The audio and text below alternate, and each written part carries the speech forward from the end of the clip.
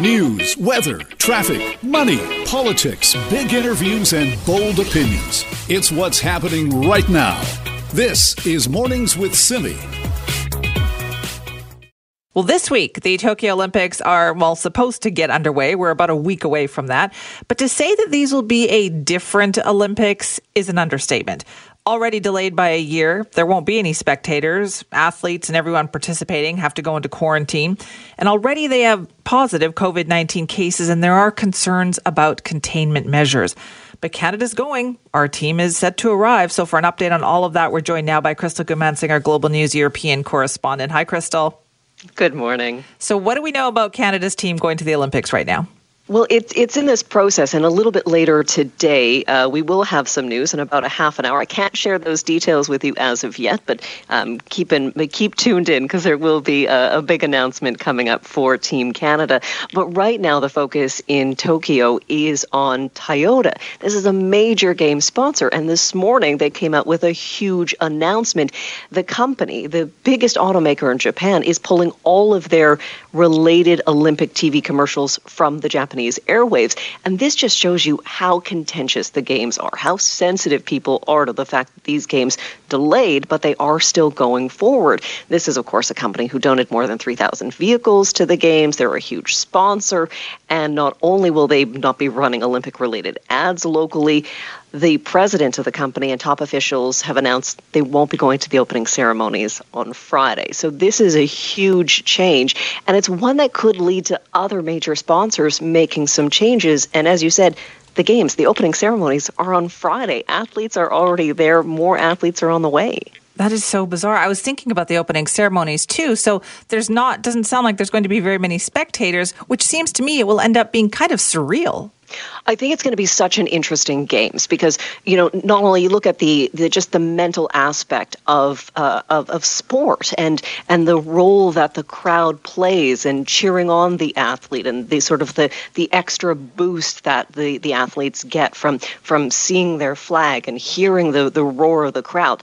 That won't be there. They're going to have to find ways to hype themselves up. They're not going to be touring around. There isn't going to be that amazing energy in the athletes' village. There isn't a Canada House this year.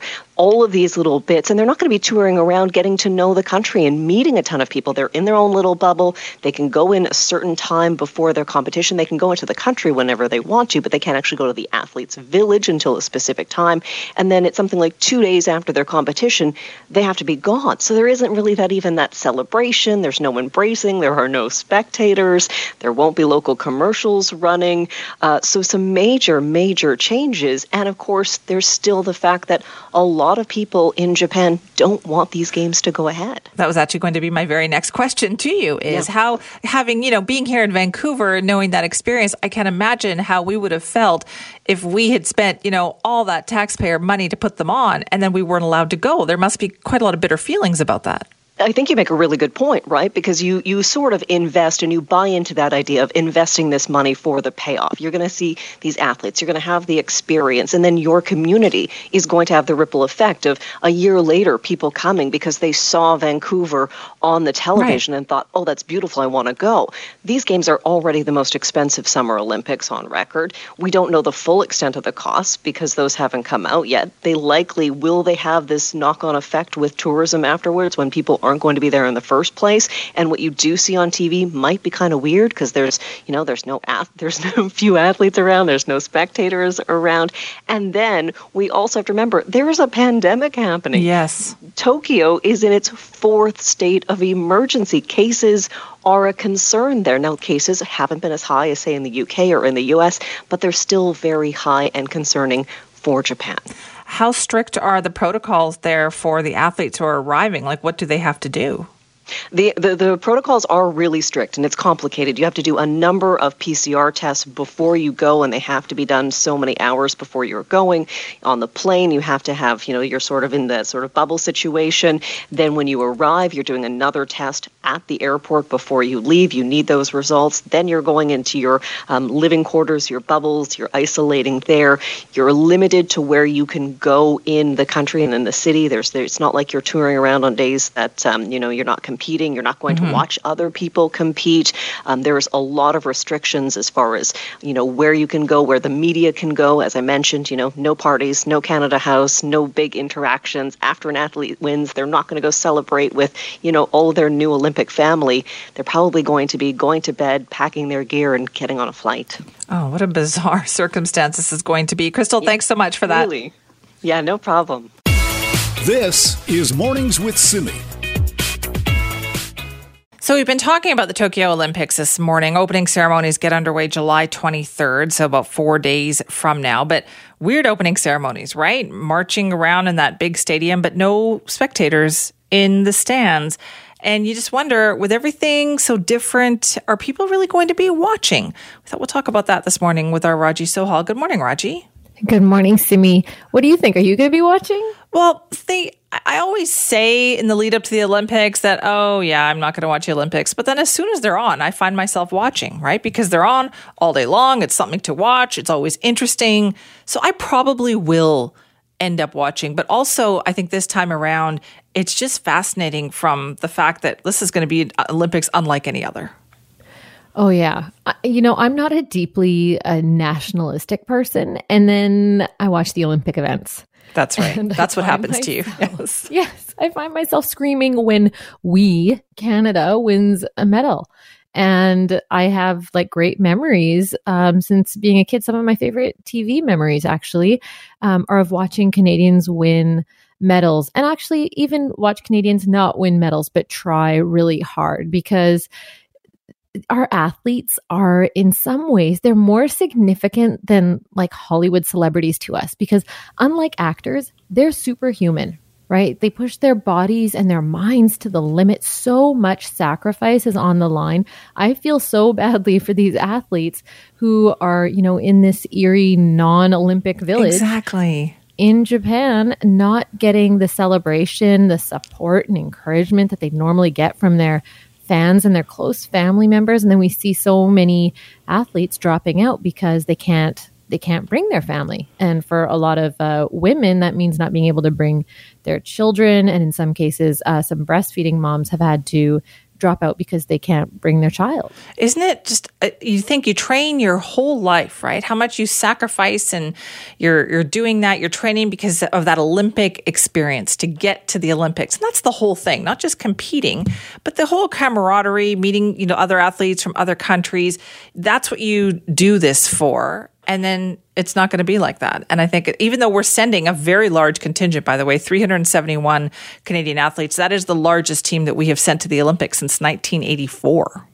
It's huge. Yeah. I wonder how many journalists we're sending, though, because when you see these pictures and videos of airports and people heading to Tokyo, you see a sea of journalists. Yeah. And yes, athletes, but you see a lot of people going to cover the events, but not anyone in between the athletes and the journalists. I know. And it's it's really, it's hard to say this, but it's kind of sad. And the mood is one of worry.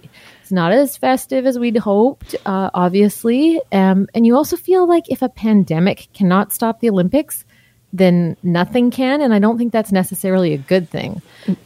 Just yesterday, the teenage American tennis star, Coco Gauff, she said that she had tested positive for the virus and she wouldn't be competing at all. Yeah. And you're just gutted for these young athletes who, have put everything into this.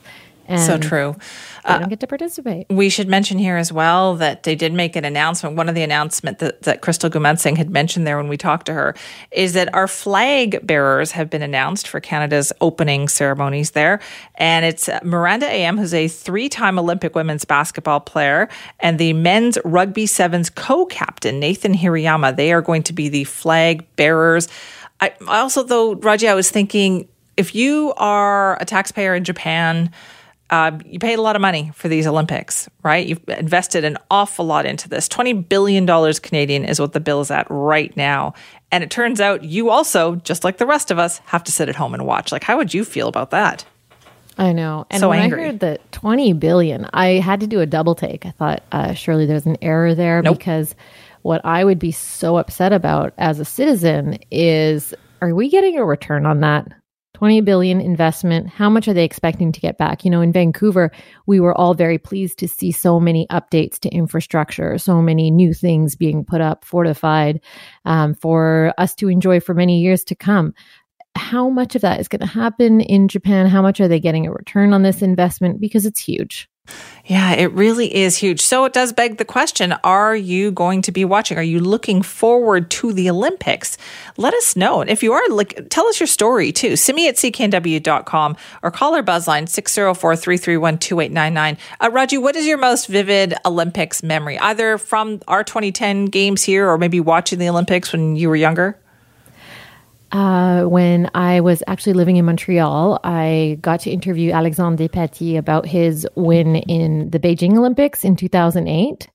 And he was one of our divers. And when he nailed his dive, I felt this kind of pride for him as though he's a family member. And I remember even getting teary when he took the podium.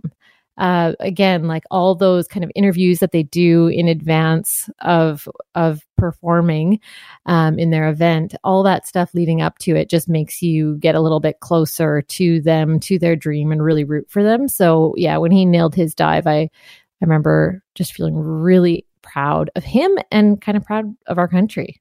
Oh, true. I think for a lot of people, the memory is of like right here in Canada, 2010. So many memories for people here because I know a lot of people out there volunteered. Maybe remember the wait that we had for the first gold medal. Remember how people were just like waiting. When are we going to get that first gold medal? And I just remember walking around downtown with my family because it was such a great atmosphere. And the first time that happened and the whole crowd cheered. I think we have a lot of warm memories of Olympics here, which is why I have a lot of sympathy for people in Tokyo. So we'd like to hear your stories this morning about that. Is your best Olympics memory one from our Olympics in 2010? Maybe it comes from an event that you remember watching on TV. Let us know. You can call our buzzline 604-331-2899 or drop me an email, simi at cknw.com. Have you always watched the Olympics when you were a kid too, Raji? Oh, yeah. Always. And I was one of those, one of the people who was always rooting for Canada by way of also not rooting for the American athletes. I always wanted to just see the Canadians win. So it's true. That terrible, some cliches people say sometimes that you define yourself as a Canadian by not being American. Unfortunately, I fall guilty of that when it comes to the Olympics. Oh, Alex Bauman, right? Big swimmer for Canada in the 80s. Watching him in 84, that was a big deal when I was a little kid. All right, Raji, thank you. Thanks, Simi. What are your Olympic memories, and are you going to be watching this time around? Let us know. Simi at cknw.com or call our buzzline 604-331-2899. This is Mornings with Simi. So all these cases of a fourth wave of COVID-19 that we are hearing about in other parts of the world are being closely watched by health officials here at home because they involve that highly transmissible Delta variant. And according to the latest data from the BC Centre for Disease Control, the Delta variant makes up about 1/3 of the cases here in this province. Now, that's a big jump from a couple of weeks ago. So should we be concerned? Well, Sarah Otto is a UBC mathematical biologist and member of the BC COVID-19 modeling group, and she says it needs to be looked at in context. So she joins us now to talk more about how we do that. Thanks very much for being here. Good morning. So what is it that you feel it's important for us to remember when we talk about the Delta variant here in BC? Yeah, so any 1 week, it's really hard to judge the numbers, and that's for two reasons. One is, as you said, there can be just a little cluster of cases, a whole household, a big household that gets Delta, and that can cause these numbers to jump around a lot when there are very few cases in the province, as there are now. It's been hovering around 50 for all of July. The second reason is that the data that we're not getting updated regular data. We're getting kind of dribs and drabs about the variant. And this is because they haven't completed all of their genomic work by the time the reports go out. And so we've seen kind of massive jumps that are just due to the samples that they happen to have processed. And so it's a little hard to know if that's a part of this big jump that we saw from last week to this week. Right. So the genomic testing takes longer than the regular test, right? It does take longer. And they used to do these kind of faster tests, but they've turned to only genomic sequencing to type the variants. And that's great because you get more information, except that it causes a delay in information. It's very hard for them to process all of the sequences within 1 week and get it out into the variant report. Right. And so why are people so concerned, Sarah, about this particular variant? Because from what I understand, it's just that it is highly transmissible. Well, yes, exactly. And it's really like thinking about exponential growth. We had the exponential growth of the original strain that spread at a certain rate and would double, every couple of weeks. And then we had Alpha, and Alpha transmitted even twice as much as that, 1.5 to twice as much as that original strain. So it's a faster exponential growth curve. It's like going to a bank with a higher interest rate. And now we've got this third variant where the interest rate the exponential growth rate is even higher. And what that means is that things can spiral out of control sooner and faster because you think it's not a big deal, and then just a few weeks of doubling, and then you've got a lot of cases. And even though hospitalization rates are much lower now with many people vaccinated, we're still seeing in other countries the hospitalization demand rising. So at what point would you be concerned? Like, what would you look for to say, okay, now we have to really pay attention? Yeah, so it's a combination of that proportion of Delta cases and the total numbers. And the good news is that we're going to have a few weeks of an indicator. We're going to see rising cases and rising proportion as Delta spreads in this province. So I think we're going to have that warning sign. Fortunately, so far, it's not just not just vaccinations that are protecting us, but I think people are still being pretty careful.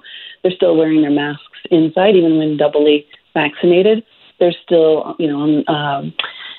being very careful about having closed indoor public contacts. And I think that's really helping limit the spread of Delta right now. Right. It'll be hard, though, nobody wants to see those numbers increase, but I think people have very quickly gotten used to having things go back to, a more normal situation, right?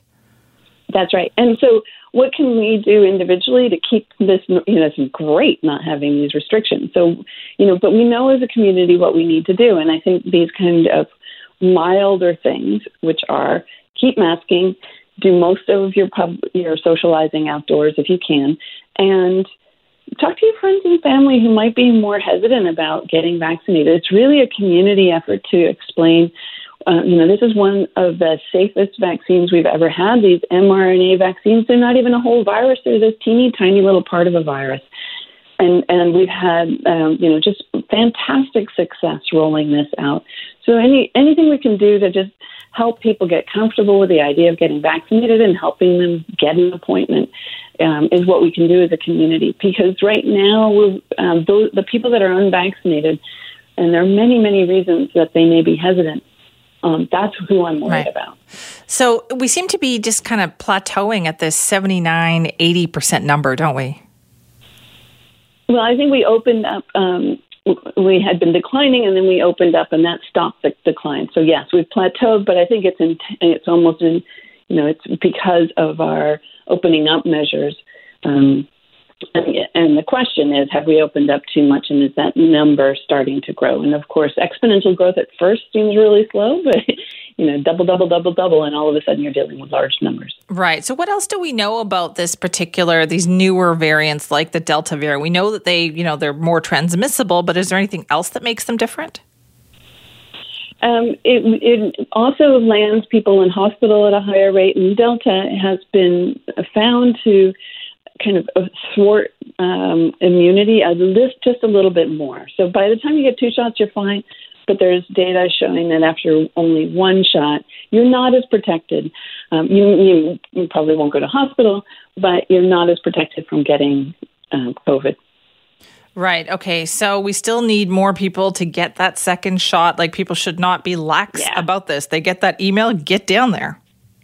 Exactly. Anything we can do to raise the vaccination level, and having a large fraction of the population with only 1 dose at the moment still means that there may be people that are getting it and passing it along. So yes, as many people as we can get vaccinated, that'll help protect the entire community. Right. So when the numbers come out today, then what will you be looking for?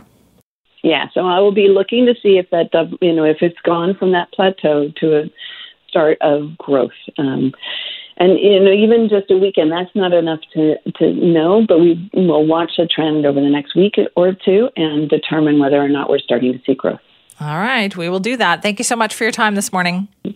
You're welcome. That is Sarah Otto, professor and mathematical biologist at the University of British Columbia. Now, she's also a member of the BC COVID-19 modeling group, and so they closely watch these numbers. And I know there's lots of concern about that Delta variant because these variants have been fueling the exponential growth in the number of cases, particularly in the United States. And we now know that about a third of the cases here in BC are a result of the Delta variant. So as she said, though, you got to put it into perspective. Small number of cases, obviously the number is going to seem larger if, she said a family perhaps are the ones who test positive with that same variant. So we'll be watching carefully when those numbers come out today, but that is one thing we keep an eye on for sure. This is Mornings with Simi. Well, today marks a significant day if you have a loved one, somebody you'd like to visit in long-term care facilities, because residents in those facilities are now able to have visitors without restrictions, provided people are fully vaccinated. So that's the thing. What do you need to know about these changes today? Joining us now is Mike Klassen, Vice President of Public Affairs for the BC Care Providers Association. Mike, thanks for being here. Good morning, Simi. So a good day, would you say, overall? Exciting? I think it's a really important day, and I think it's going to be a day filled with emotion for a lot of families who are going to have that wonderful experience of being closer together without a mask and having that opportunity to hold a hand or give a hug. I think that's what we've been missing for the last 16 months, and I know a lot of families are looking forward to it. Okay, so what do we need to know, though? Because this is not just back to normal, right? Yes, no, there are some guidelines that the public and the people who are going to be visiting should be aware of, and as well for care home operators to understand as well. So the most important thing is having some proof of vaccination. So I guess all of us who've had both shots will have a little card that you can pull out there, but that kind of paperwork is available, and I imagine if you don't have it for some reason, you could print something off from the website. But you want to be able to at least give some assurance that you have been fully vaccinated. And then when it comes to actually entering the care home, you do have to check in with a greeter. For about the last year or so, the BC government has been funding the greeters that come, so their people actually come in, check you in, and they will, just make sure that you get to where you need to go. But they also are going to be making sure that you're masked when you're sort of transitioning through the care home. So once you arrive at your destination, whether it is in a room or it's in a seated area where you can meet, that's the area that you'll be able to take off your mask and sort of have that one-on-one experience. And that's when all the family members can come in as well. Okay, that's interesting. So that greeter position sounds like it's become quite essential. Well, it's supposed to be funded until the end of the year, which gives you an indication that they think that things will be sort of fully open by the end of by that time. But it is it has become a really, I think, an important role, and it was a good idea when it was brought forward. We were very supportive when it happened. So what's happening is, somebody's working a full-time shift, which would leave them, probably about an 8-hour day that they would be working. So I'm hearing from operators that they're planning to start them later in the day, such as at 11 o'clock. And then they'll be able to stay on until 7 o'clock, which means that people can come after work over the dinner hour or something like that to do the visit. Okay, so nobody needs appointments anymore. People can just show up? Exactly. They can just show up and again, provided they're able to show that they're fully vaccinated and have a mask to wear at least to be able to go through the care home, then they're good to go. Now, Mike, how big of a deal is this for residents in long-term care homes? Because I know there's been a lot of concern about the impact that the isolation has had on them.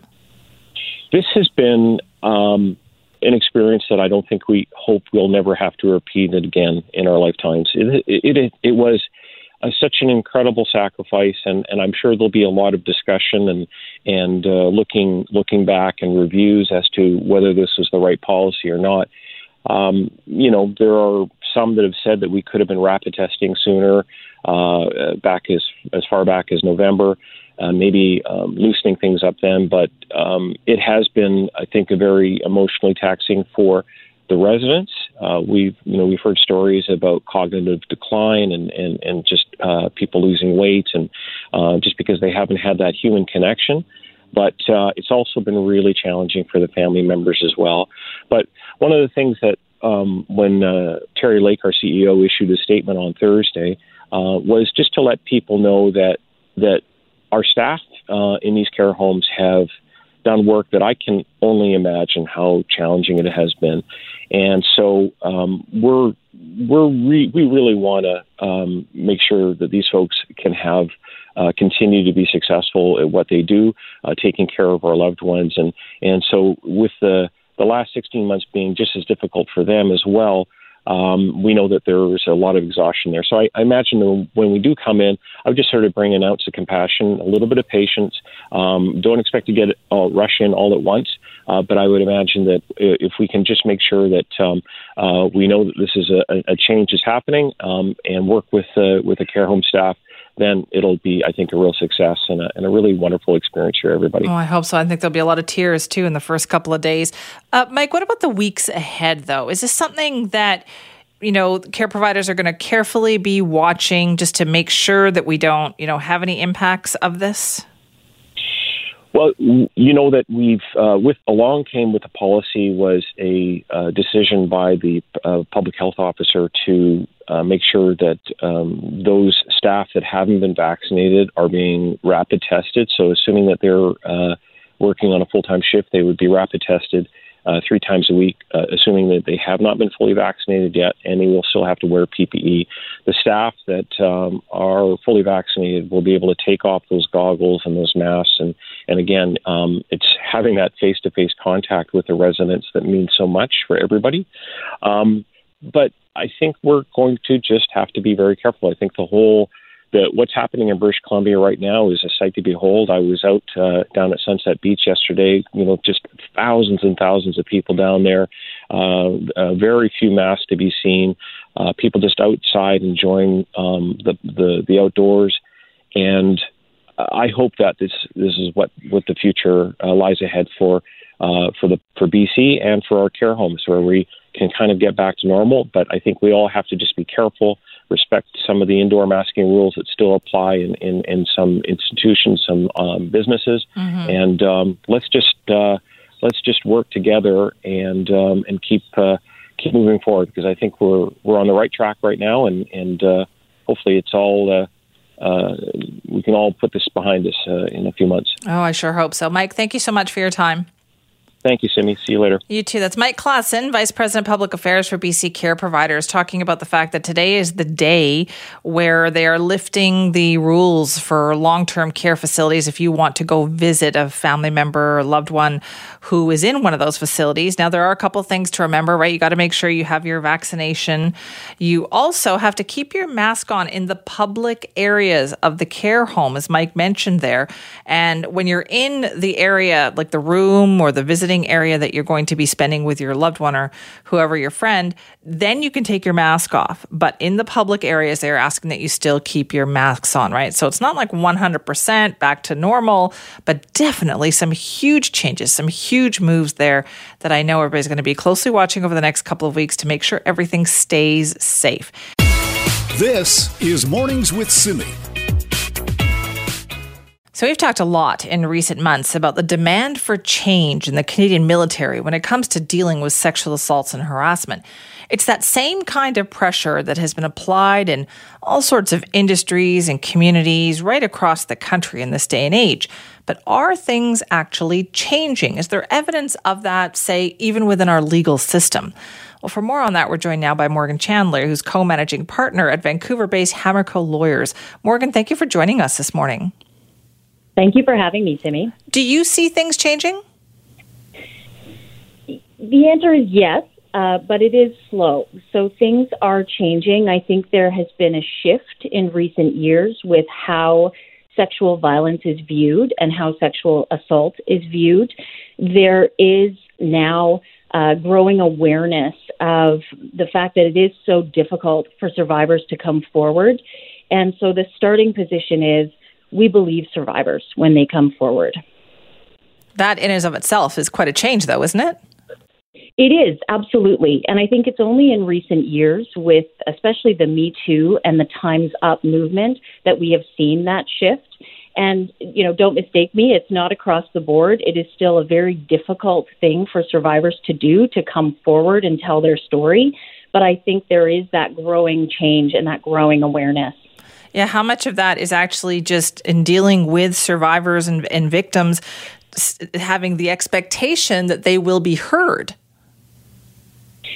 Absolutely. I think there are different forums in which people come forward, and the choice of forum does dictate whether their voice is heard or not and to what extent.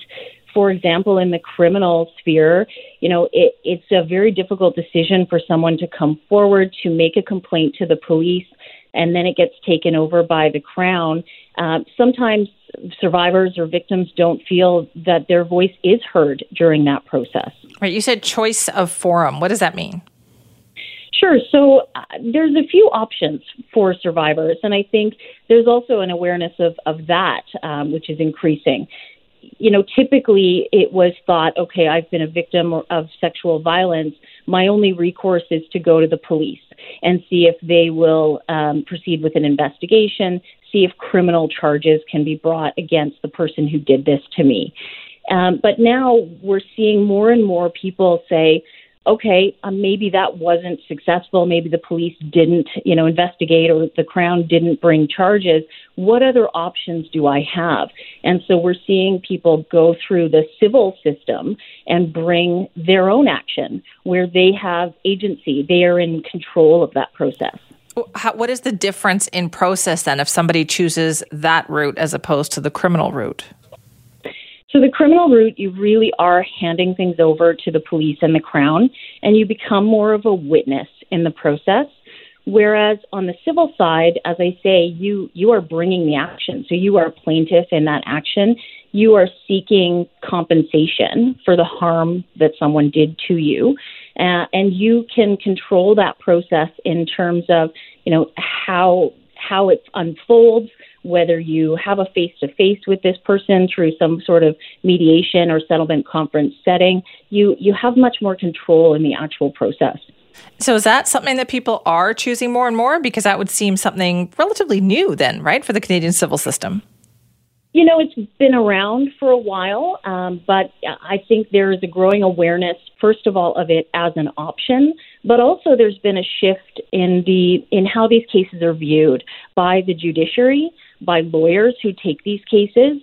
It used to be that there needed to be a significant amount of corroborative evidence. If you had someone bringing forward a complaint and the evidence was their word essentially against the perpetrators, there was a reluctance to take those cases. There was a reluctance to push those to court without additional evidence.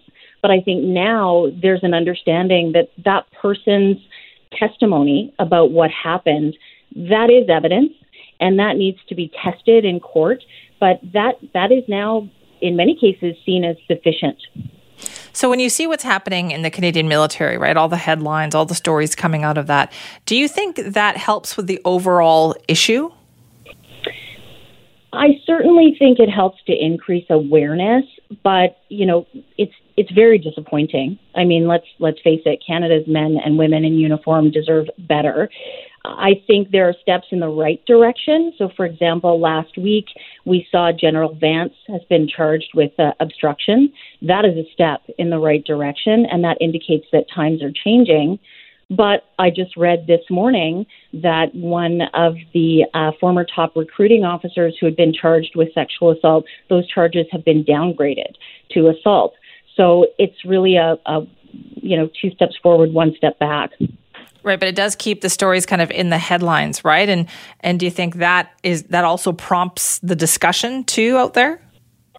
Absolutely, I think it does. I think every time there are stories about these types of incidents and also about the ways in which organizations respond, that keeps the discussion going and it educates people about these issues. All right. Well, Morgan, thank you so much for joining us this morning. Thank you for having me. That's Morgan Chandler, co-managing partner at Vancouver-based Hammerco Lawyers, talking about the ways in which things are changing when it comes to even reporting sexual assault in this country. As you heard her say, it's not just the criminal side of our legal system that is being used for this now. More and more, it's also the civil side of the system. And that is a choice that some sexual assault victims are choosing to make, which is so fascinating. So more on that for sure.